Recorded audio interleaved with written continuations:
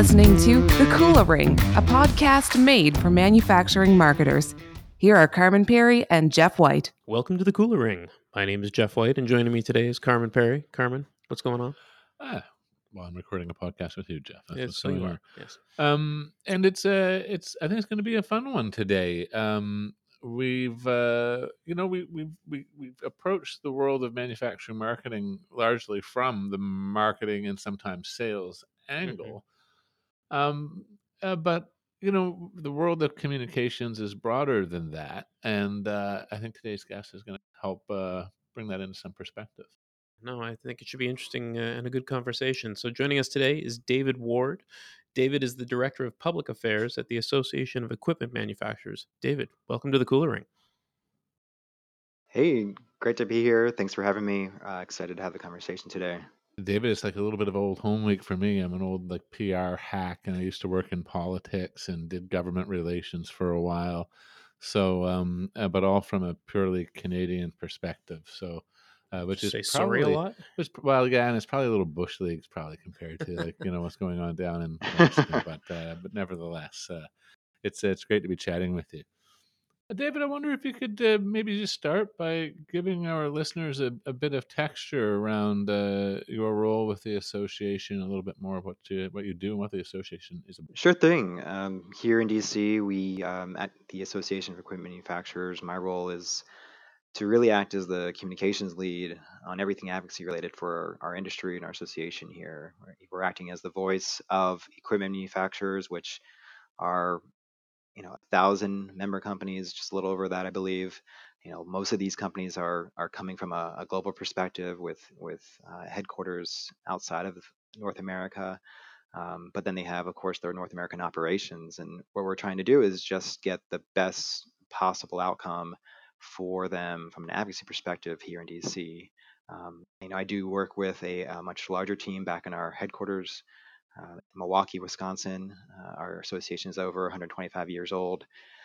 So we've been around, but my role working closely with our headquarters and others there, again, here just trying to get the best possible outcome from an advocacy perspective here in DC, our nation's capital. Very cool. I think David. This makes you a very unique guest on the Cooler Yeah. Ring, coming at it from this perspective. And in our lead up to discussion today, you talked a lot about kind of a bit of a communications first approach to marketing, or more of a bring a communications point of view or a lens to the world of marketing writ large. And I just wonder if you could go into some detail on that for us. Sure, coming at it from perspective where I guess with the experiences that I've had in education, I have a couple graduate degrees, one more research driven, one more applied.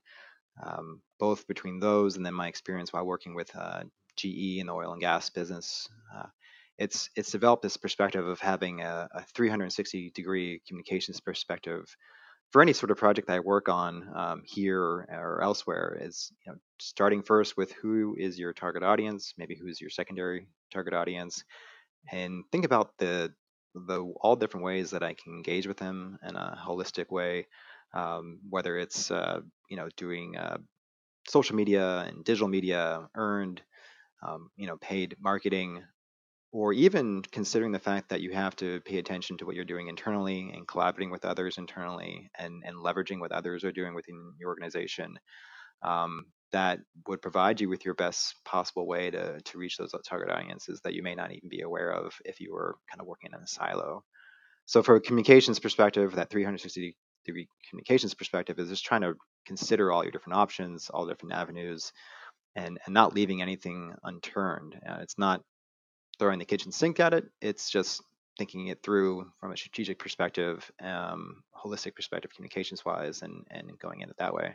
David, there were a few things in there that I just wanted to kind of go further on, and one that occurs to me, I guess that maybe it's because I, kind of cut my teeth a bit in on the more PR side as well. But I feel like a lot of people don't get enough. I guess they don't get enough out of their earned media strategy, or maybe consider how important that could be to their overall mix. Does that resonate at all with you? It seems to me sometimes marketers are so thinking about how to go and pay to get their message out there, and maybe they don't, maybe they miss some opportunities along the way. Yeah, I would say, marketers collaborating with their earned media colleagues is great, almost free avenue for great marketing outcomes. If you get a really great story and a syndicated outlet that gets it to a wider audience, or just the outlet that is most read to executives or other decision makers in the industry, that's sort of gold right there. And these days, I would still stress that good relationship building with key reporters covering your industry or interested in your industry, in a way, it does a lot of the work for you, and it's something that I would personally still say is important, if you think through it in a smart way, um, in collaboration again with your earned media team. Paid. I definitely understand the importance of paid and how targeted it can be, but the earned side, if done the right way, is a great, almost free way to get the message out there, engage with the audience you want. And is getting earned media getting easier or harder? I think if it's getting easier and harder at the same time for different reasons, but I think if you approach it the right way, for me at least, it works, and it's not getting harder if you do the right things, and getting in front of the right reporters early on, getting to them before they come to you for a story, getting them to get a better understanding, getting them out to into the field in your industry. We have obviously a lot of factories and facilities across the country. They love, a lot of reporters that I deal with. They love getting into the field. That's just the most important thing. They want to be able to feel, understand their story, right, and talk to people firsthand. You can't pick up the phone and pitch them and expect the same sort of outcome as you would if you kind of immerse them in that story, and you do that way before they're even considering writing the story. And so I think if done the right way, it's all that, it's not easy to do, but if it's done the right way, you don't make it harder on yourself unnecessarily. Of course, it doesn't hurt if you get to take the reporters out, throw them in a skid steer, and they can drive it around. Firsthand Exactly. knowledge. There's no, there's a lot to be said for that.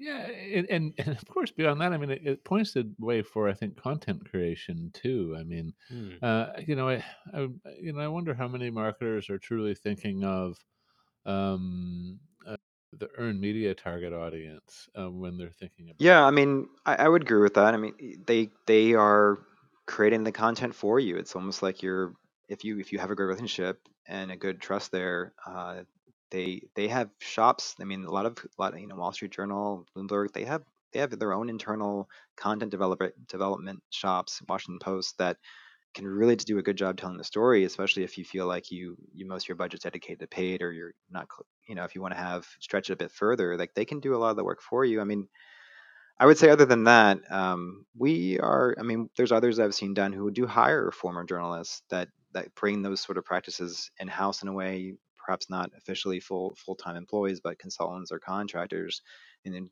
trained journalists can do a really good job of that content development for you, whether you're having to pitch them and earn their work through traditional earned media practices, or I think I've seen others do a pretty good job.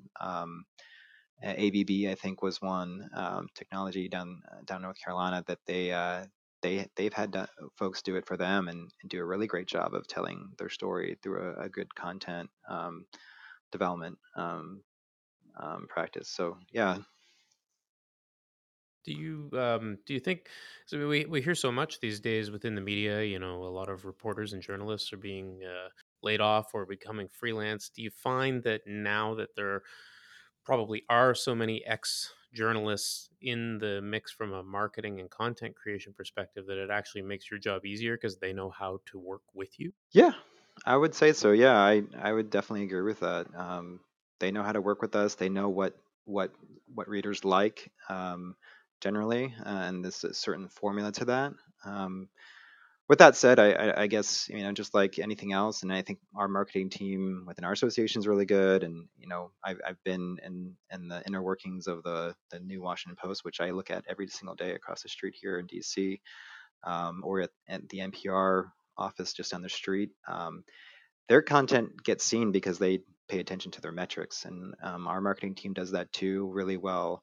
And if you develop good content, but if you're not quite sure, you have to be able to pay attention if it's getting clicked on, if it's getting read, and then develop content that's similar to that. Recycle success in a way. So I would agree with that, but I think it's just to really feel like you are informed and pay attention to your metrics, pay attention to your open rates, your click-through rates, and things like that to kind of understand what your audience is wanting to. It's a fair point. And I want to also, another item that you mentioned in thinking about this 360-degree approach was an emphasis on internal communications that I don't know that we've brought to the show before. So, David, I'd like to hear more about your experience there, and what you've seen from folks that are doing it well.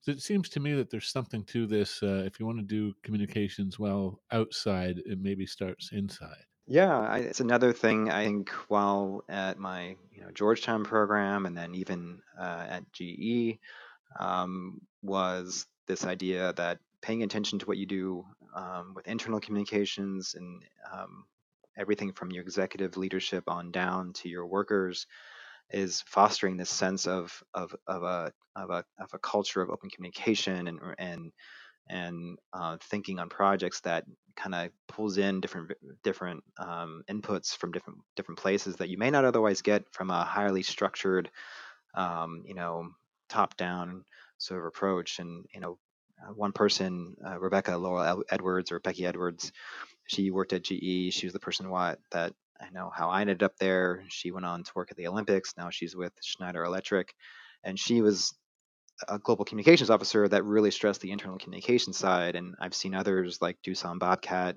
North American headquarters, and North Dakota do the same sort of thing, where they really, just even on the day-to-day level and the meeting spaces they have and just the office environment and how their facilities are set up, really stressing the idea of not really overly investing in one perspective, especially from a sort of a top-down perspective, but trying to get a really well-rounded input from everyone involved in the production of a product, of a piece of equipment, and understanding how they can make it better.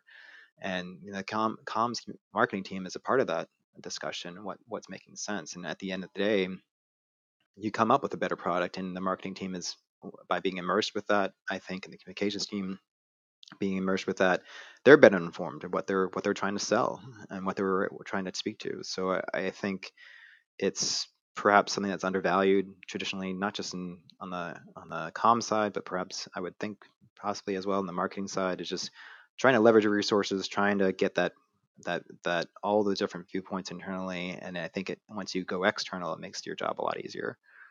I think it can sometimes be frustrating if folks. I mean, it seems sometimes if you bring two or more people together and ask them what their problem is, it'll basically come down to communication. Exactly. Right? Be it a marital situation, coworkers, or an entire organization. So that can obviously be daunting, but it's always nice to hear stories of organizations that are doing it well. And it seems like Bobcat has done things, even just within their workspace and to help foster this attitude more broadly. Yeah, no, I couldn't agree more. I mean, I would say if you're thinking of a next interview to go to, I can connect you with them. But I just in general, Doosan was a great example so far. My year plus here within the equipment manufacturing industry of folks who really pay attention to that sort of detail. Communications.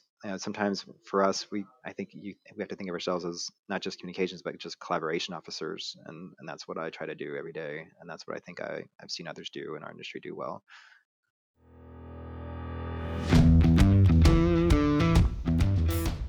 The Cooler Ring is proud to be a media sponsor of the 2019 Manufacture Ed Summit Conference, which is being held September 16th to 18th in Chicago, Illinois. Carmen and I will be live on site recording interviews for future episodes of The Cooler Ring. You can save $200 now with the discount code CoolerPartners200 at manufactureedsummit.com. That's manufactureedsummit.com.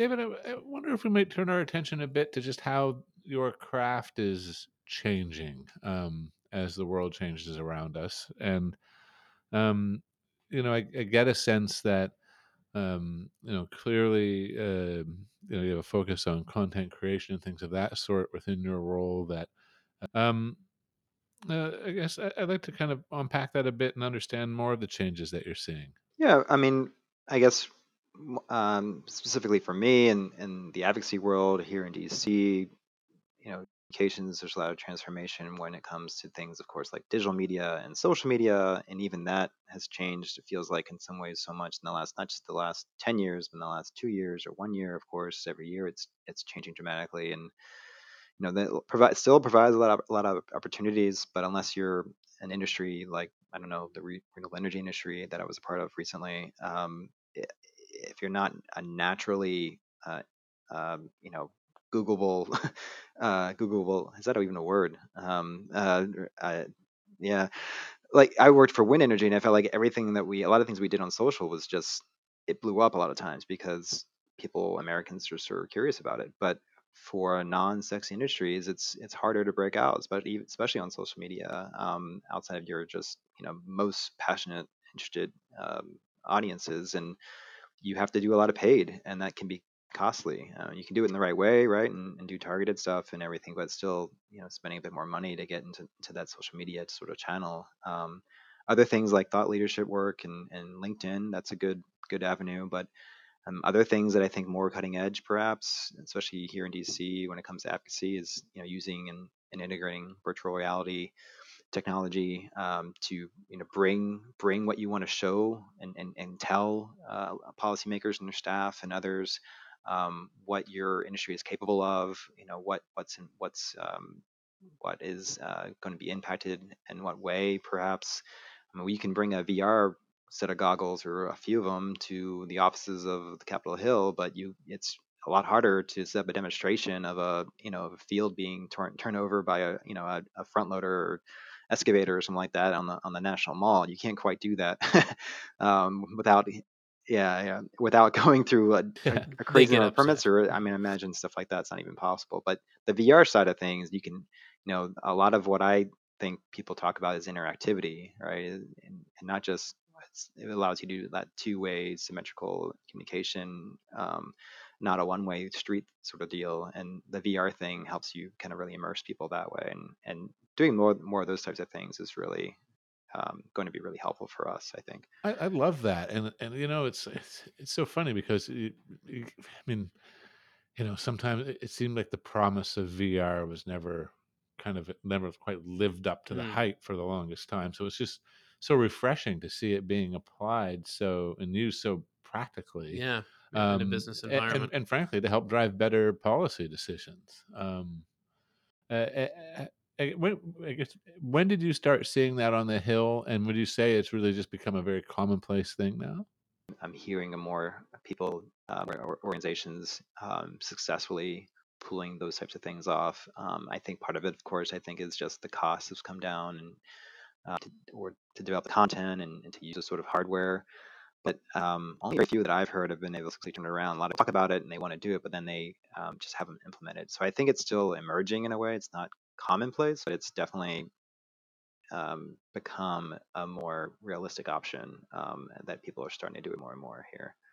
Yeah, that's an asset that could be, leveraged well beyond the advocacy side of things, of Hmm. course. I mean, for a marketing organization to invest Yeah, in that, to be used for um, potentially for earned media, uh, media relations, advocacy work, but it also for, Trade yeah, it's shows. interesting Yeah. to imagine how that at could be. GE, I know at our booth at trade shows, and that was always the most popular thing. I mean, I think obviously marketing folks, places like GE, they've been deploying VR for longer than what we've seen from the advocacy side, the last 2 or 3 or more years, probably for sure. But even trade shows, I was with the oil and gas business at GE, or here in our industry, and even with wind before, not a lot of people are doing that. It's been about a year now since I was in the oil and gas business, so I would think more are doing it, but not as much as I would have thought, we're doing it, considering how popular those things are at the trade shows. trade show advice when we're talking about Communications and PR. and advocacy work. So you never know where it's going to come from. Yeah, Yeah. exactly. David, I wonder. I don't know where this is going to go. So if you don't want to answer it, but I'm just curious if there. It seems to me that there's a lot of talk in the world of marketing these days about people telling their story or being storytellers. I may sound a little eye rolly when I say that, only because I think it's just so buzzwordy these days in some way. But I think somebody approaching the world of marketing from a more communication centric perspective may have a point of view on that. Around, what's the one thing or some tips that you might give to manufacturers to better tell their story than they may do today? Um, that's a good question. I mean, I think we talked earlier that from the earned media perspective, there's things that I've seen folks do. I think I may have mentioned like Airbnb, where they actually are hiring journalists or former journalists to um, act as contractors to provide this sort of well well well-oiled sort of format to content creation and development and storytelling that they can then market from and use. But from I don't know, from content perspective, new things or interesting things, we've won several awards in the last few years and some of the content and stories that we try to tell. And I don't know. It's for us. We focus a lot on our workers and what the impact looks like and showing what their everyday lives are beyond the day to day work that they do. But I think there's probably a better way to answer this question that you're asking. Yeah, I think I mean, it's interesting to know what's worked for you as an organization or as an association as well. That you're telling me that the content that you've produced goes a little bit more human interest and goes beyond the surface of the worker and their role has tended to resonate more. Yes, on one side, I would trying to think about I mean, the policymakers, they just love being able to tell stories of I heard from John in my district.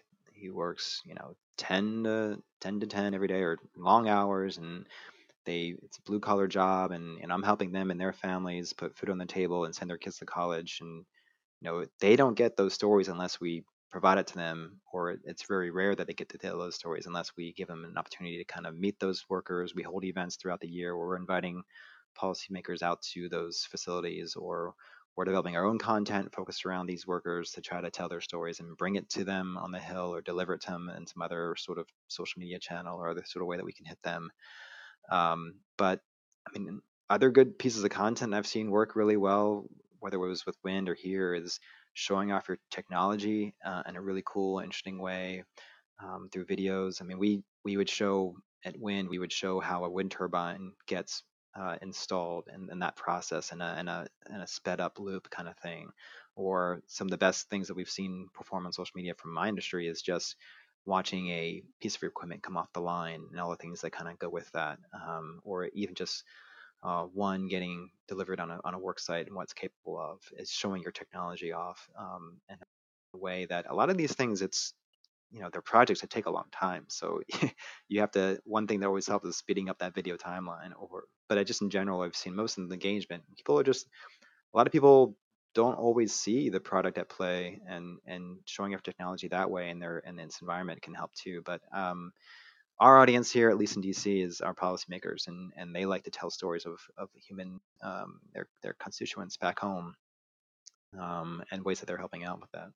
It's not often I get political on this podcast, but I'm Generally curious. try to avoid it. Yeah, but it does occur to me that I think a lot of the political narrative around manufacturing in North America is focused on the blue collar side of it. Mm, And frankly, that isn't necessarily the manufacturing that I see in my no. day to day.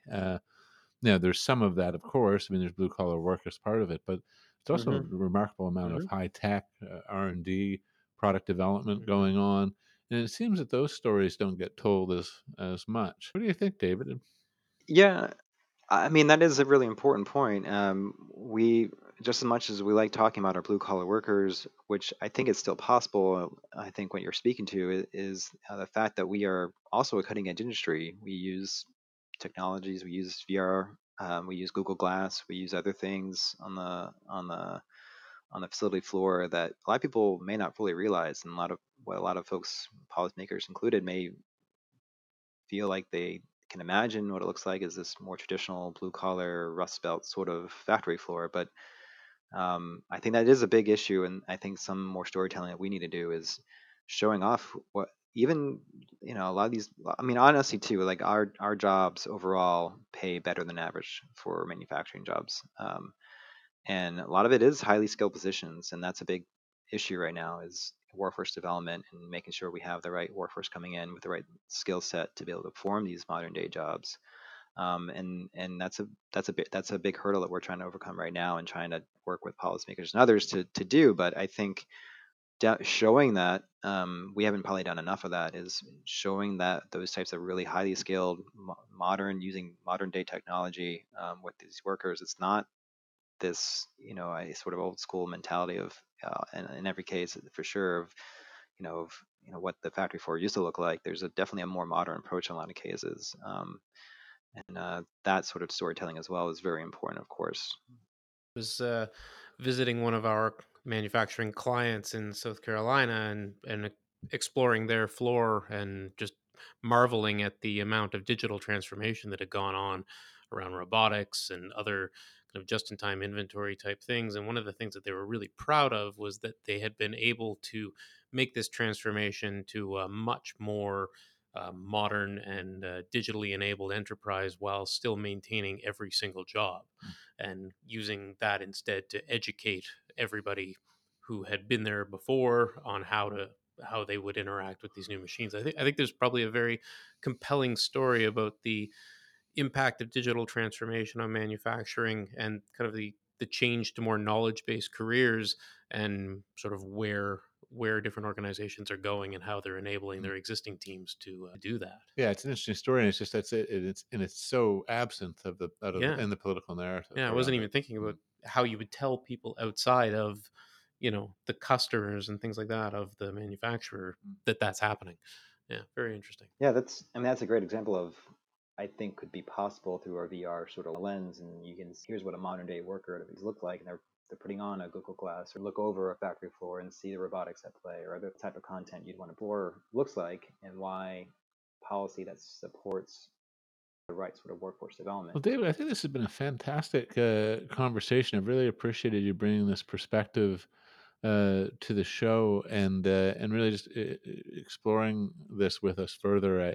There's been just a number of insights come out of it from an important, just really reimagining and grasping the importance of earned media through to internal communications and even VR for public affairs. So we've covered a lot of ground today. Thank you for that. Yeah, no, I appreciate it. Thanks for letting me have a chance to be part of a bit more of an offbeat sort of edition. But no, this has been great. Thanks for having me. It's been a pleasure, David. All the best. Thanks for listening to The Coolering with Carman Perry and Jeff White. Don't miss a single manufacturing marketing insight.